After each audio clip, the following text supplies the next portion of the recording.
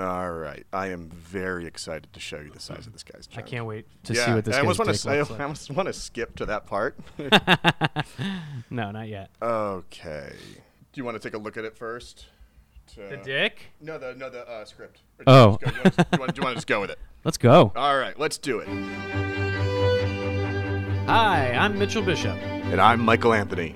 Welcome to Art Holes. This is an art and art history podcast with two people who have absolutely zero authority to speak on these topics. Art Holes. All right. Part 2. Part 2. Art Holes. Recap. Recap us a little bit, Mike. No, you recap us. Oh, God, I don't know. Okay, we've got Juan Ruiz. Is that his last name? Jose Ruiz. We're already off to a great start. Was that racist Guys, of me? Mitch has retained a significant amount of information since we recorded the first episode. Jose Ruiz. I said it wrong again. You said it wrong again. Jose Ruiz is Pablo Picasso's father. But what we learn is that he's also like just a lech on his whole family. Like he's the oldest, but he's, doesn't have a care in the world. He's useless. Sponges off his family. His brother Pablo becomes a famous doctor in their small town. Pablo is the Younger bishopy guy. He was the bishopy one, the cardinal. Bishopy one. And then the other one was the doctor. Tio Salvador is the doctor. Salvador, yes. Salvador is the doctor. Right. So they say marry this woman and cousin and you'll get the money. But he's like, no, I want to marry this other poor woman. And then they get together, have Pablo, but he's stillborn, but they blew cigar smoke in his face, and he came to life. How excited were you when you heard that? I was so stoked. That is, it's like fairy tale stuff. They treat this kid like cash money. They give him all these awesome, expensive, art classes and whatnot. Yep, education is fantastic. Meanwhile, his 7-year-old sister is dying of diphtheria. Yeah, it doesn't end well for her, Conchita. And they can't even afford to bury her. Conchita Ruiz, or however you. It's Reyes, okay? the Reyes family. The Reyes family. They're Brazilian. So basically, where we're at, and then the 7-year-old Pablo is like, or the 10-year-old Pablo is like, oh shit, like people live and die, tough shit. Yep. Let's go shoot cats with shotguns. Yep. Bunch and of go bullfights. to bullfighting. Yep. Grows up, goes to the Lyotia Art School. Oh, and this was also the birthplace or the most popular place to practice machismo. So it's where machismo started, the idea of machismo, this hypermasculinity. How crazy is that that's where it started? I'm more impressed that's how did they figure that out? How did they know that was the place, you know?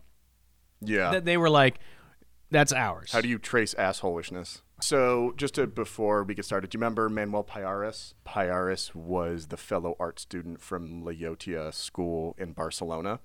That's the guy who was he was 19, Picasso was 13, and then the next year Piaris introduced Picasso to prostitutes. Right. He's just sort of a piece of shit scumbag. He's one of the scumbag friends. Mm-hmm. So he's going to play a role. Big role in this. Yeah, maturing. sort of a role in this episode, but I just to get a reminder of Manuel Piaris. Cool.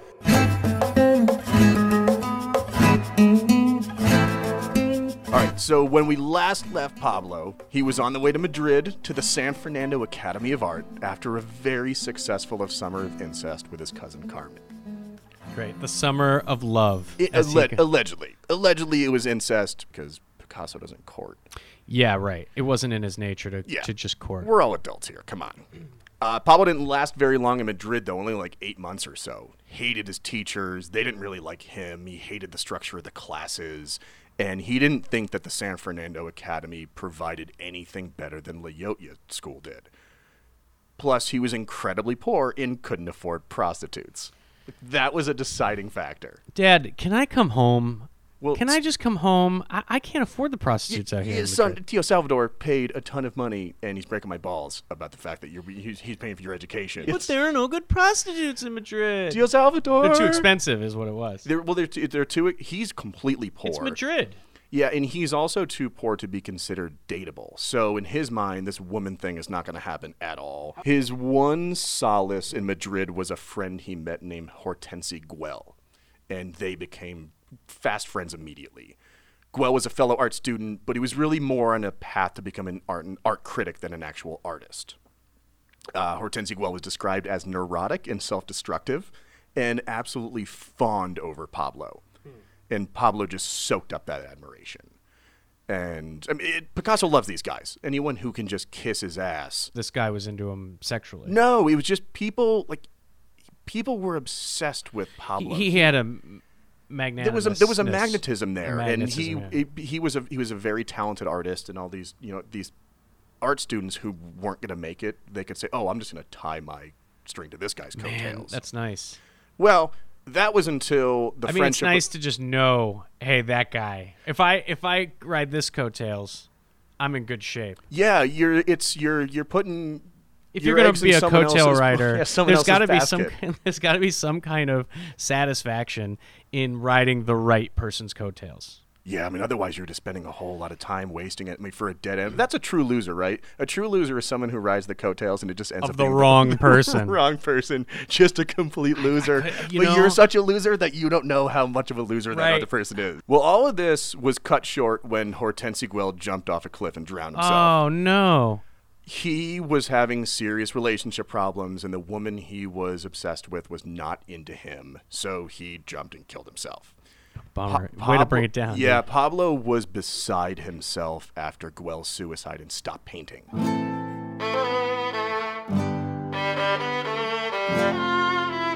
The shadow of death, the mortality, everything from Conchita, all those memories are being brought back out into the forefront. His buddy Piaris, the one from La Llotja Art School, the 19-year-old that introduced the 14-year-old to prostitutes, he heard what happened and said, "Pablo, come out to the countryside in Spain. You got to get all this stuff off your mind. Come out, hang out. The countryside's beautiful. It's exactly what you need." This is like 1898, 1899. So Pablo goes out to the Piaris family farm and learns how to work the animals in the farm, and he's starting to feel normal again, and he's starting to paint again. So Stella's getting his groove back. Is this the first time Pablo's ever actually had a job where he works in some way? Because before this, it always seems like he's just a painter and then doesn't actually, everyone just waits on him hand and foot. 100%. This is him starting So he's like, hey, this work thing is not so bad, tending to goats and stuff. Tilling the land and doing all that stuff. Yeah. He was starting to put in manual labor and also maybe started to love painting again because I don't want to spend the rest of my life shoveling horse shit. Yeah, there is something to be said about that. I was just sitting here thinking that, and then I felt like this too in the last episode was how easy. I mean, he still was able. He was dirt poor. He was still able to eat, but it was come out to the countryside, leave school for a little bit. All these kind of people just kind of went and did what they wanted to do. Maybe not everybody, but he was still enough of the upper crusty. I love that word. I keep saying that phrase, upper crusty. I'm gonna find a different phrase for that. No, that's a good phrase. Upper crusty. Should we stick with it until it gets super annoying? We know exactly what you're talking about. Yeah. So he had enough money and could borrow small amounts of money to take these little trips. He's still part of the bourgeois class enough that this is possible. Because he's living off his uncle's money. Yeah, and he was loving this farm situation with Piaris until Piaris thought it was a good idea to take Pablo to a surprise adventure, which was an autopsy for an old woman and her granddaughter who had just been killed in a lightning strike together.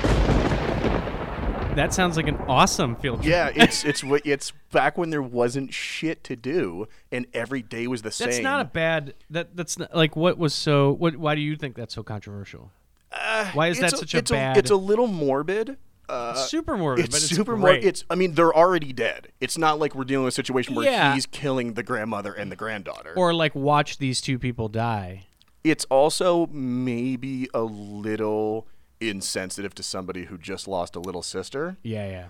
So during the autopsy, as the sheriff started to saw into the little girl's head to poke around in there while he was smoking a blood-smeared cigar, Ugh. The trauma of Conchita's death reactivated in Pablo, and he just went absolutely bugfuck. And Really? immediately left for Barcelona. He was like, yep, I'm leaving now. Wow. We're done here. I got to go back to a safe zone. I guess my morbid curiosity and not I don't have a little sister that I lost to diphtheria not too long ago. So, I didn't even think. It would be weird that we haven't talked about that yet. that didn't come up in the first episode would be mind-boggling. Oh, I forgot to mention. Shit, I forgot to tell you. I A, repressed I it. had a little sister. Big time, yeah. B, she's not here anymore. Yeah. I also have the sense of people back then, or people, back It was then. boring. It was boring as shit. It was back boring, then. and also, like, when two people got killed with the same lightning strike, you're 100% going to go check that out. Absolutely. I would just assume you see dead bodies all the time. Oh, everyone was dying back then. All the People time. died all the time. Yeah. And not even like the So way I now wouldn't where think we it would put affect people in. people the way that it. Yeah, they didn't have hospice and all these facilities back then where people were just dying on the streets. Yeah, and they were like, "Oh, I guess they're gonna die," or like, somebody's sick, and they're like, "Yeah, they're just gonna probably die." I would go Pray. check out the Pray. lightning. I would check out the lightning strike thing if we're going to be completely honest. For sure.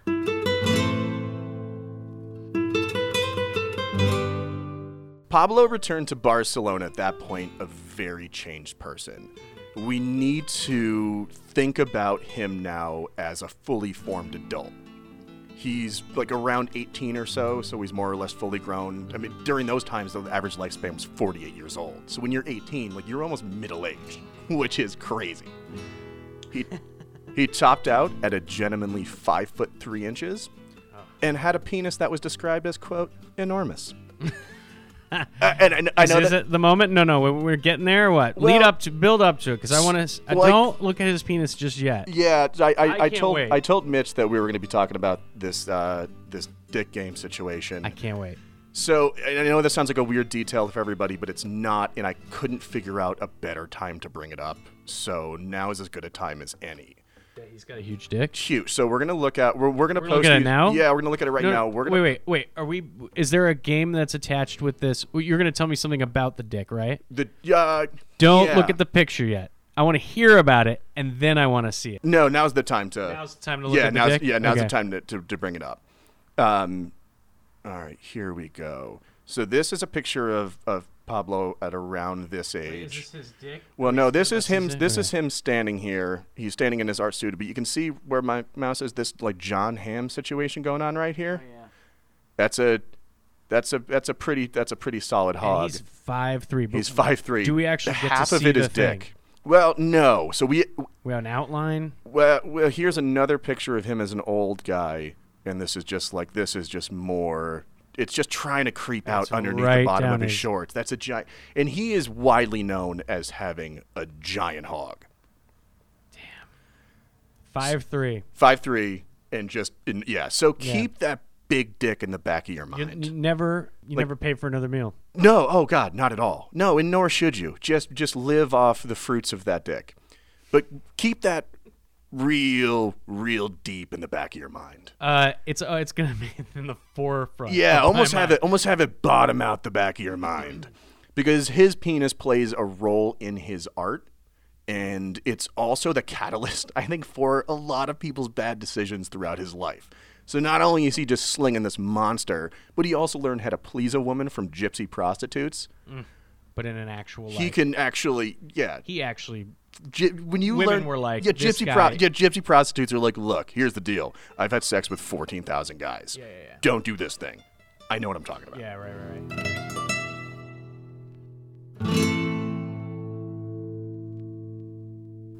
But most importantly, he returned to Barcelona as Pablo Picasso, having officially dropped the Ruiz from his last name.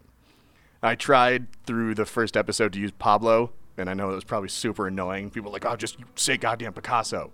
But we can officially call him Picasso moving forward. Okay.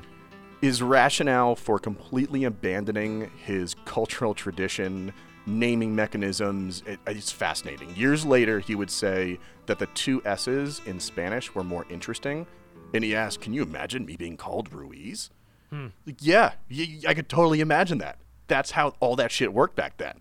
Yeah, but I can't because, obviously contextually, there's just this I mean, Picasso It's means Picasso, means exactly. a thing. Yeah, It's exactly. become its own, you know. And I think the naming mechanism, I think that's dumb, but be a goddamn adult about the reason. Like, it was Oedipal. You slayed your father's last name. You didn't want to be associated with your father's mediocrity, his perceived failures. That could be it. There could also be a sense of like becoming your own person too. You Oh, know, yeah. You know what I mean? Like there is this. He had a maturity at that point.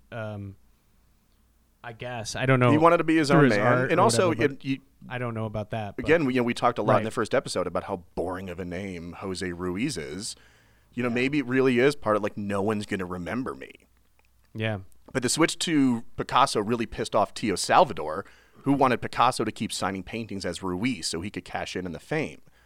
So now we start to get to what Can you imagine? Can you imagine? It's like it's a Picasso's like it's a Ruiz. Yeah, oh my no, God. can't you just say Ruiz? Then it's worth more. And then Tio Salvador has to go, no, you don't understand. My idiot younger brother married Maria, and it's a whole thing. And also, you can sell it more if you say you know the actual artist. And so he's just pissed off, and Picasso totally took that away from him.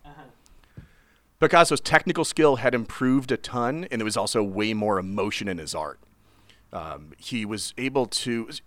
So when you paint, and again, not having any background on art, when you paint, I just think, you paint a face, and you can skillfully portray a face, but there is an ability to say, I can paint and accurately express the emotion of apprehension, Right. or fear, Right. or orgasmic delight. Like, these are all things that he was very, very good at. Yeah. That I never thought of that. I mean, to me, there's something mystifying about painting that there are some people just like, so you can be taught to do this, and to me, it doesn't seem like that's possible. You know? I would never. Do you remember the commercials with the art school with the turtle, where you draw the turtle? Yes. Right. Yeah, I could never draw that turtle. Never in a million years. But even then, I don't know if I'm teachable in that way. I think I don't want to see what an artist process is. You just want to see the final results. Well, yeah. I mean, to me, that's like that's what's effective. When I see something, I'm like, I have this feeling. So, to be a contemporary of like Picasso's and be like, this guy paints literal emotions. Yeah, Not figures, not like literal figures, but emotions. People were starting to realize his technical skill and his ability to, again, the humanism in his art. Mm-hmm. I mean, to the point where he refused to re-enroll in art school. He instead sublet a studio where he would paint and sleep when he wasn't at brothels. And it was also when Picasso started to collect friends that were more like acolytes and grow his own tertulia.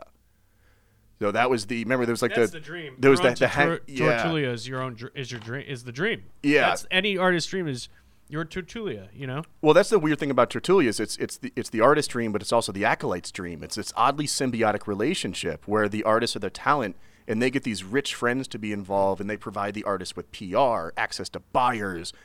Everyone's success breeds more success. Yeah. And then they all just go get drunk and have sex with prostitutes. Yeah, I mean, obviously it's like it's a boys' club, but it is also in theory, in the abstract, is the way to do it, because it's all these are people who you appreciate their shit and they appreciate your shit, and you're able to be like, it's almost like a self-sustaining form of a microeconomy, yeah, but with a bunch of prostitutes.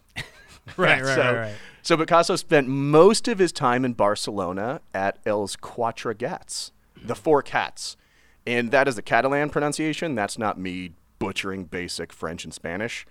And the place sounds like an absolute blast. Bunch of tertulias that would hang out there. It was like a bohemian cabaret, beer hall, and cafe. Are there historic rival Tertulias? Well, there's a bunch of tertulias in Els Quatre Gats. So you'll have like that other guy's tertulia over there. Fuck him. Fuck that talentless hack Yeah. and his tertulia, bunch of idiots. And I talk to all the prostitutes, and they tell me that, bad dick game. Yeah, right. So naturally, too, if you're hanging out with prostitutes and you're in a Tertulia and you're Pablo Picasso and you're 5'3", and you've got a giant dick, the rumor of having a giant dick that's the biggest place it can flourish. Yes. that's your target audience. Your target audience is where you're hanging out. Yeah. So it's like if I hung out in bars all the time with all my buddies and I could drink like some absolute ridiculous amount of booze, which I can't, people would be like, yeah, this guy can put him down, you know? Yeah. And But this guy's like, yeah, this guy's got a monster hog. this guy's got a lot going for him. But these types of bars, these beer halls like Els Quatre Gats, they're a hub for ideas, movement of art techniques, and anarchists are involved there, and they're spreading ideas and hedonism. Picasso's Tertulia had guys like Fernandez de Soto brothers, the Fernandez de Soto brothers, Angel and Mateo. Picasso described Angel as a musing wastrel, and Mateo as pale, shabby, and spoke French like a Spanish cow. These were his own dudes? Yeah, these are his friends. Yeah, this is a nice guy. There was also the Junior Vidal brothers. They're not really important yet, but we'll eventually be talking a lot about one of the brothers, Sebastian Junior Vidal. So keep those guys in the back of your mind. And another constant at Els Quatre Gats is someone who would soon become part of Picasso's Tertulia, and that was a Catalonian named Jaime Sabartes.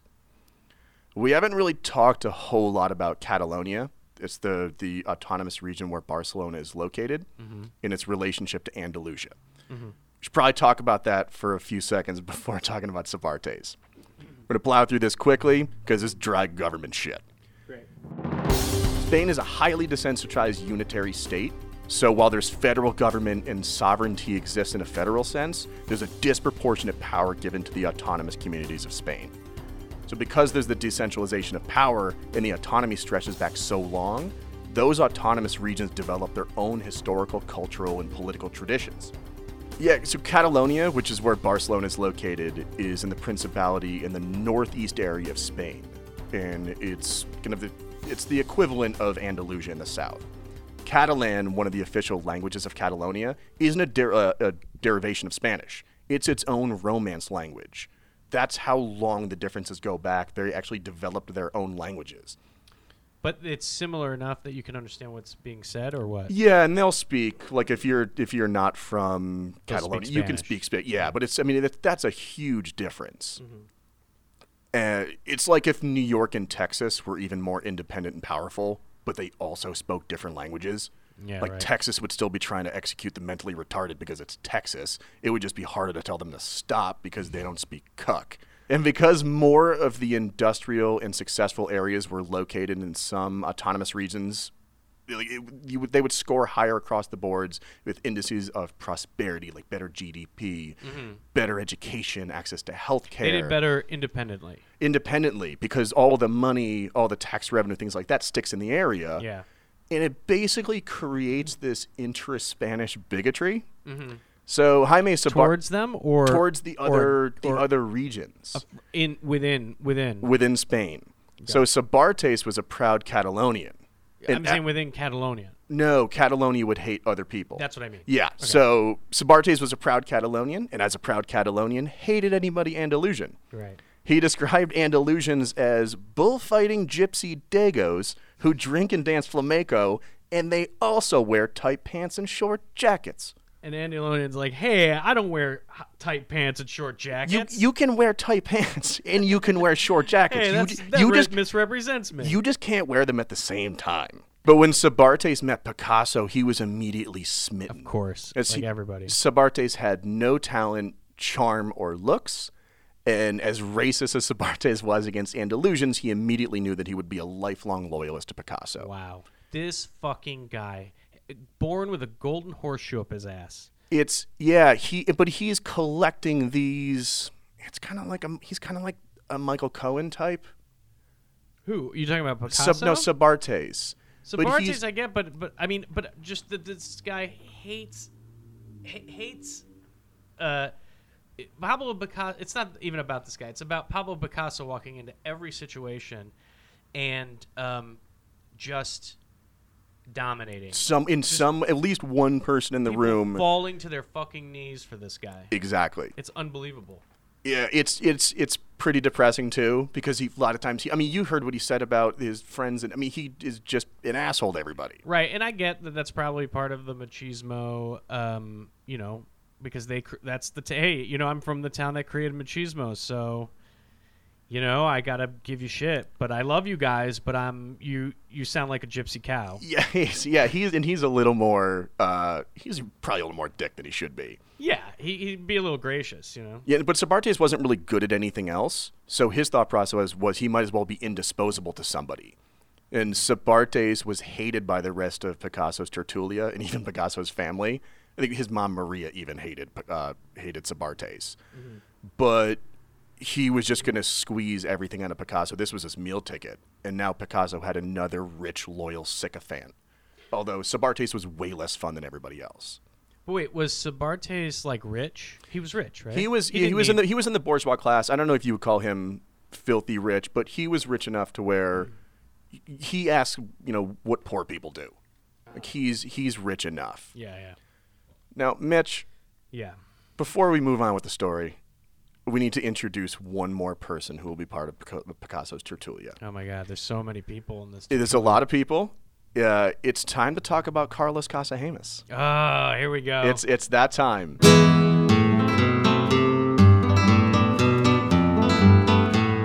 It wasn't long after Picasso met Sabartes that he also met Carlos Casagemas. Oh, this guy. Before we get into the inner workings of the man's penis, we need to get inner workings of the man. Yes. This let's backtrack and say that this guy was...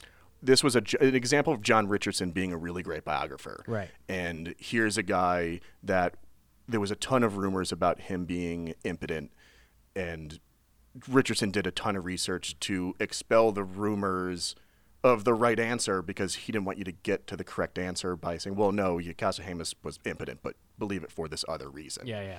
It was fun to research. Casagemas was born to a high-ranking American diplomat and a wealthy Spanish woman. Casagemas had 3 older sisters, the youngest of whom was 20 years older than Casagemas. And this is an era where having boys means everything. So that's like having 3 really, really awesome golden retrievers, and then 6 years later, the in vitro kicks in. And you're like, oh, this is great. I actually have a child I care about now. Right. But being new parents 20 years... You said golden retrievers were the women. That's sort of how it was treated. I mean... That they were like, they were just pets, or that they were... They weren't really fully respected autonomous. I mean, it really was like having a dog. Yeah. And terrible. But 20 years later, as a parent, I imagine you're going to be a little exhausted, maybe a little less energy, and you don't put as much into the parenting thing.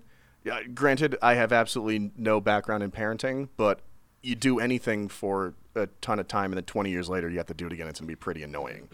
Yeah. So they didn't really instill a lot of values in Casagemas. They didn't really explain a whole lot of things. They just gave him a bunch of money, and they raised a rich little asshole.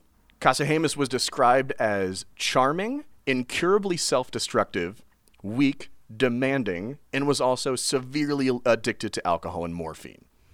This guy sounds a lot like me. He's, you know what? He does have some Mitch qualities to him, and I think maybe that's why I like him so much. He was also weak and demanding. Yeah, and he also had manic depressive mood swings and had impotency problems. Well, probably from all the liquor and liquor and smack. Picasso and Casagemas were immediately inseparable. Aww. Casagemas was unable to survive without a friend to cling on to, and now he had an up-and-coming art prodigy to suckle. Damn. Like this is the perfect. It's I'm trying to think of the right. There's a level of codependence here that's going to develop. Yeah, that's sure. to get uncomfortable for everybody. But for Picasso, he was enthralled by Casagemas' worldliness, his knowledge of French culture, his family's wealth and influence. And in Picasso's mind, those were everything he deserved, but Jose cheated him out of by being terrible at life. Isn't that crazy? He didn't cheat him out of anything, really. No, but I think Picasso was just so annoyed. It's like, how can you not paint the feet on this bird, you idiot? Like, I'm 12 years old and I have to finish your shit bird.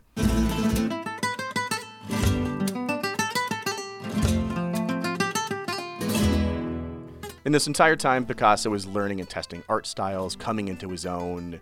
He's submitting art to exhibitions, large showings, and he's getting a little bit of money, some patronage, some positive attention. And he's still, because he's a humanist, he's only really painting people. He's not doing landscapes or fruit or shit like that.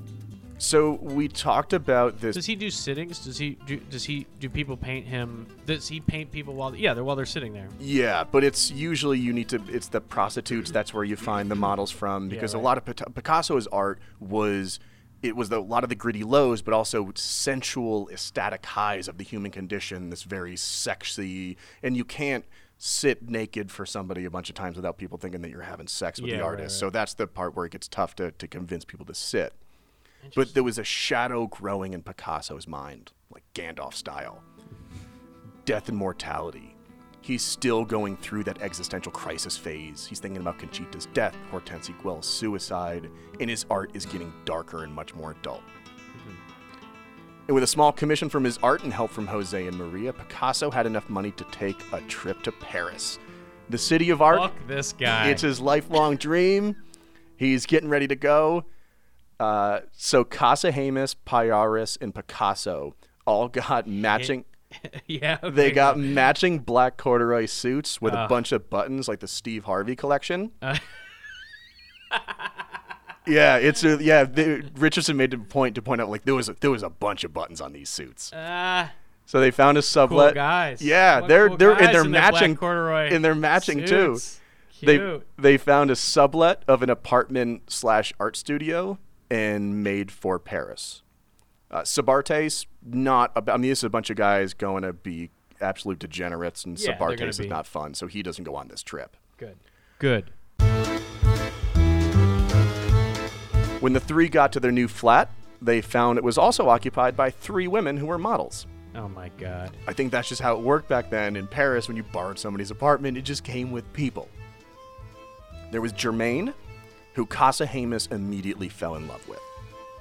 Antoinette, who was Germaine's half-sister, only the two just did not look anything alike. Apparently, Germaine had a lot of half-sisters. Her parents, very busy, just not with each other. Antoinette and the French Payaris. way. Yeah, you got to do what you got to do. Antoinette and Payaris, they paired up, but she had to be convinced a little bit.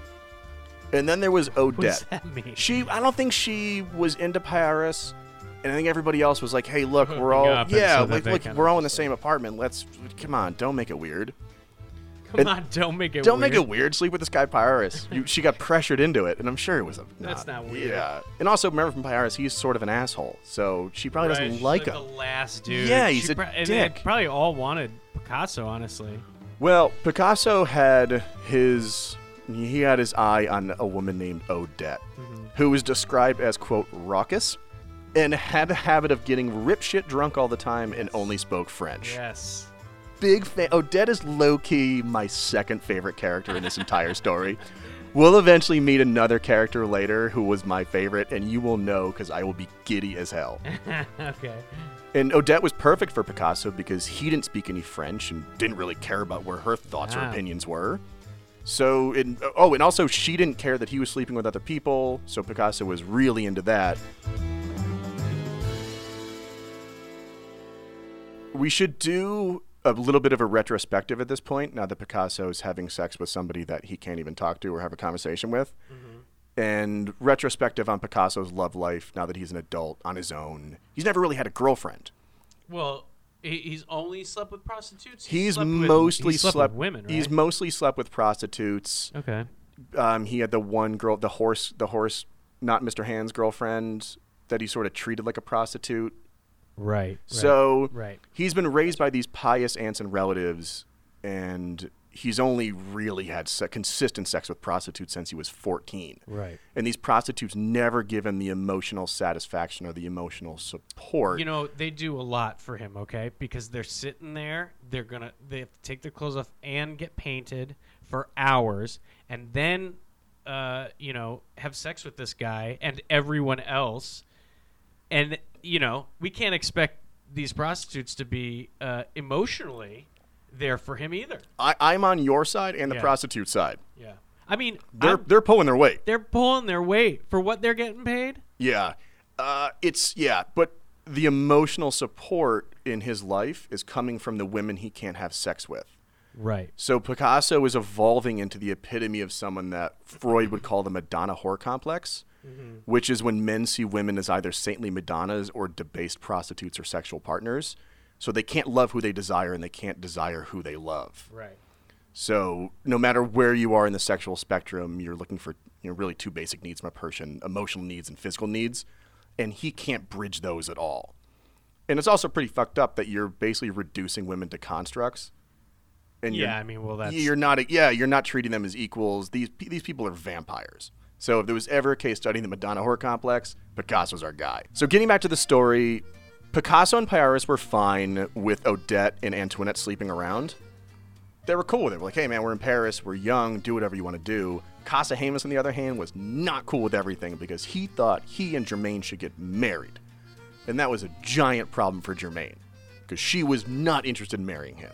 She just wanted to have fun. She wanted to have fun. Casa Hamas had zero experience with women. This was the first bed he ever shared with a woman. Right. And especially a woman like Germaine, who was incredibly confident and loved sex. And this is where the rumors of Casa Hamas' impotence began. You know, the thing with it is, like, this guy put all his eggs in Picasso's basket. Then he met the woman of his dreams, and now he's going to put everything in her basket. But not what she wants put in her basket. Right. He just can't deliver those eggs. Yeah. Yes. Yes, odd metaphor there. What we do know is he wasn't getting erections with Germaine, and Casa Hamas hoped that by sharing a room with Picasso, the coxman of Els Quatre Gats, that the, quote, priapic heterosexual in Picasso would wear off on him somehow. So he thought, like, hey, Picasso was doing his thing. Maybe if I'm around it. If I'm just in the room. Yeah, it's going to do like a osmosis. If I just get a whiff. I need to smell that giant dick. I think it'll make me, because they say the sense of smell is the strongest tied to memory. So if I can smell it, I'll remember how to get an erection. Yeah. But that's not how science works. No. So Picasso at this point is getting small commissions for paintings. He's playing with light, color, new techniques, visiting the Louvre. He's a professional artist at this point.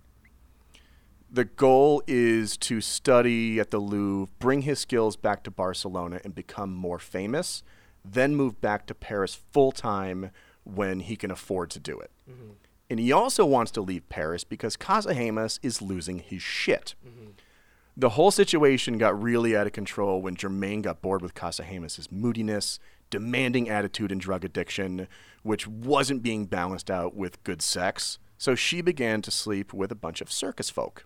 Ugh, not circus folk. Carnies. She got in with some carnies, and Casa Hamas at this point is now getting constantly ripshit drunk and probably just picturing carnies climbing all over the love of his wife. Oh, sexy. Oh, and they smell like carnies. It's just, they have some sort of spell they put over people, I think. When they're in a town, it's just some people can't stop themselves. It's the sense that I can have my fun, and eventually they're going to go to a different town. Yeah. And maybe next year, it's like summer camp. Yeah, I could see that. But in his mind, this is like a Sam and Diane situation, and it's just not fitting, and he can't figure out why. Right.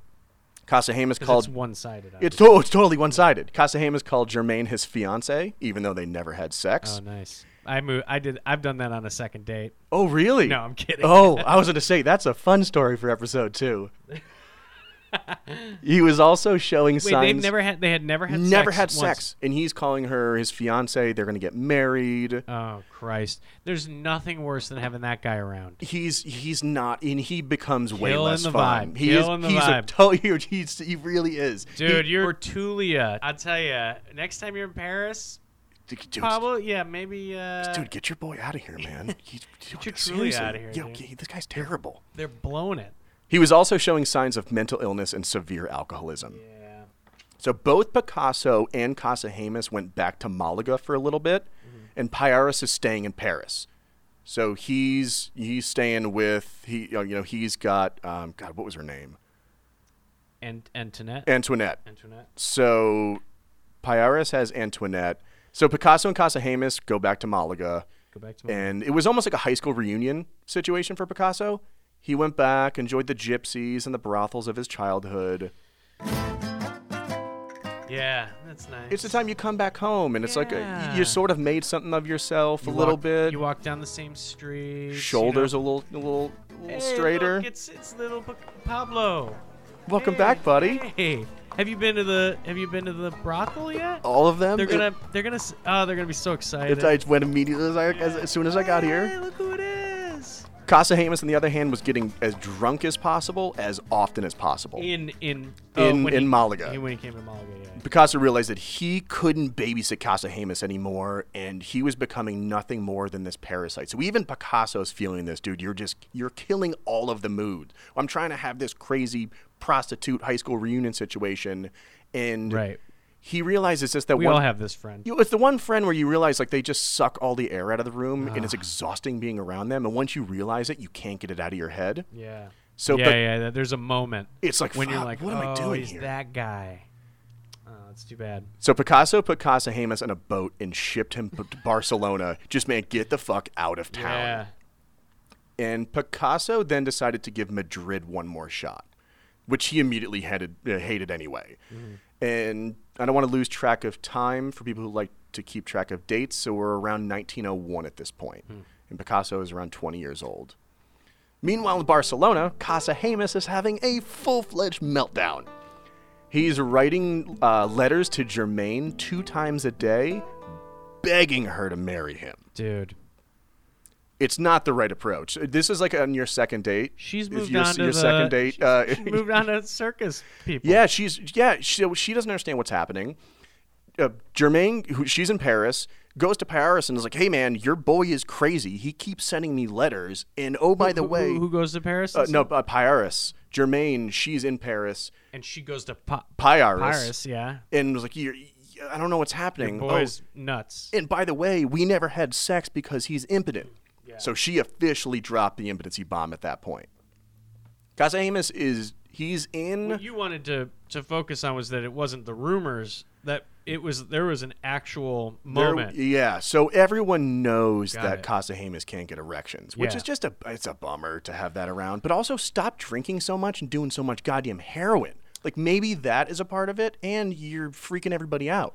Yeah, I mean, yeah. Yeah, I mean, you got a lot of stuff going on. He's got a lot. There's a lot that marriage won't fix there, pal. No, especially if someone who doesn't want to marry you.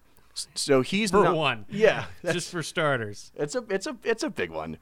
He's in walking around mumbling to yourself territory. Yeah. But he's not in full like tinfoil hat, get the codes from the government realm yet. Is he with anybody right now? He's with like the Paris part of Picasso's Tertulia. All of these people, Paris. They're all in Barcelona right now. No, they're all Paris is in Paris. Right. So that whole crew from the studio Picasso was staying in, they're all aware that Casa Hamas is losing his mind. And he's in Barcelona by himself. He's in Barcelona by himself. Ooh.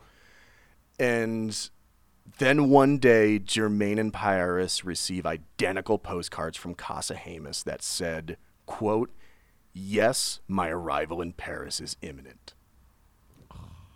This fucking guy. True to word, Casa Hamas shows up in Paris in his best olive-colored velvet suit. This fucking guy. You just cannot get rid of him. Casa Hamas, get the fucking clue, man. He's also shows up in an olive-colored velvet suit. What are you doing? I mean, that's cool. But he's probably being like, I'm the new Casa Hamas. Like, I'm the guy that everybody wants me to be. He's going into Paris, putting his best foot forward. Yeah. He's ready to do this the right I'm ready way. to fuck. So he goes to Germaine's right away. And Germaine turned him away because she moved back in with her husband. Yeah, and she hates him. Apparently, she was married the whole time. Yeah, I didn't know that. She was married the whole time, and she hates him. Casa Hamas, real thrilled with the situation. Yeah, of course. So Paris, who is still in Paris, said Casa Hamas could stay with him in the small studio just as long as he understood that a sculptor named Manolo was crashing there. Because Manolo was hiding out after deserting his military service. Wait, hold on. Okay, I have to go back real quick and ask a question.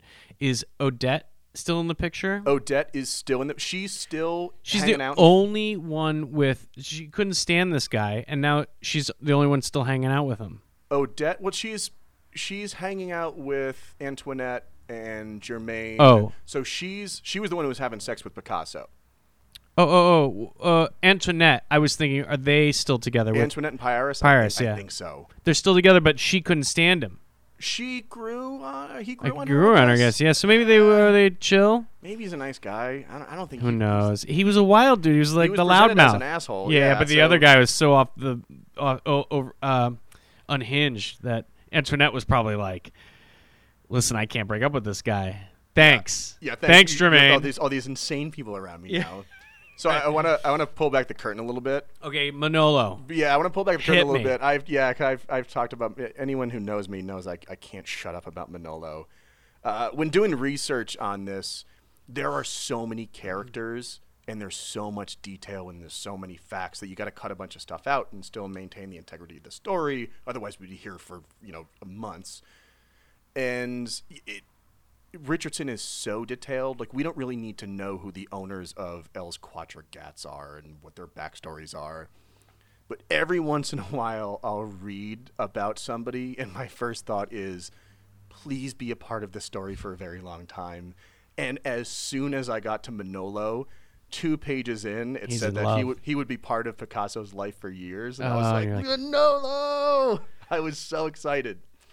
I cannot wait to hear Manolo is described... What has trapped your heart with Manolo? Manolo is described as small, utterly amoral, and mischievous. Yes. Like him already. Immediately. This is like the first sentence about him, and you're like, yes.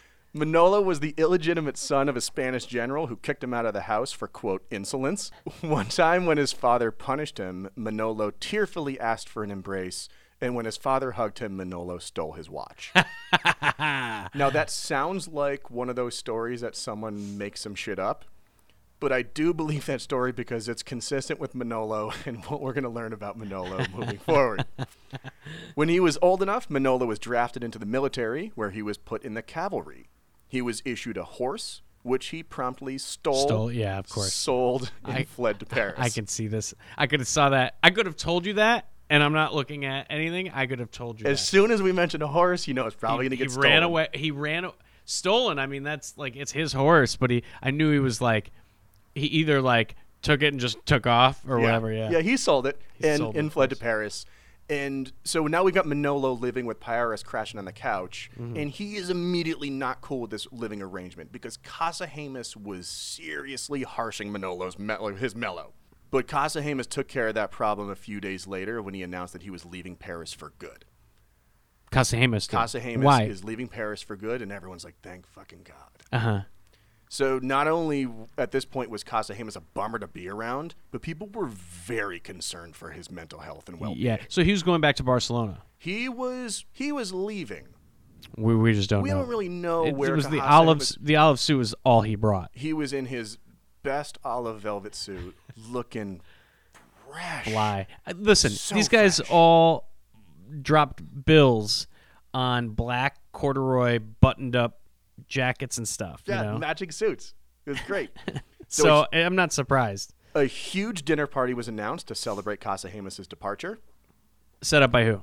Everyone in the crew. Oh, everyone's like, all right, we'll see you off. So that day, all the men went to the Louvre, but Casahemus stayed behind because he had some letters to write. And everyone gathered at a restaurant that night called Le Hippodrome. Picasso was still in Madrid, so he's not really involved in this part of the story, but the rest of the crew was there. Pyrrhus was there. Odette was there. Odette, I love you, girl.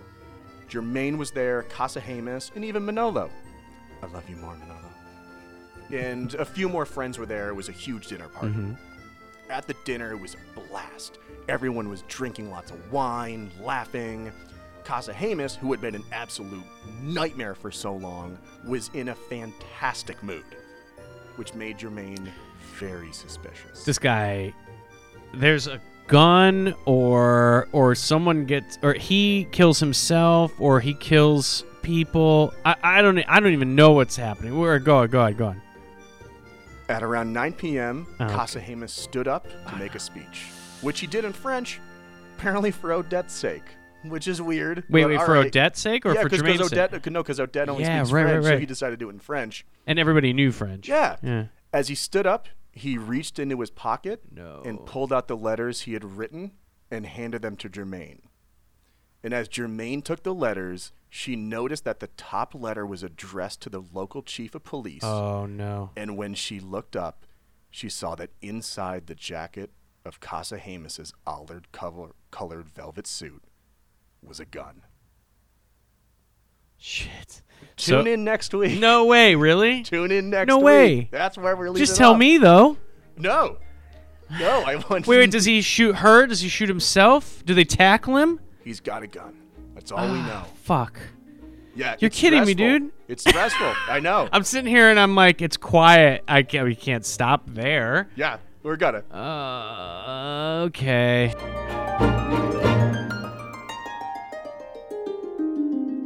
Don't forget to follow us on Instagram and Twitter at Artholes Podcast.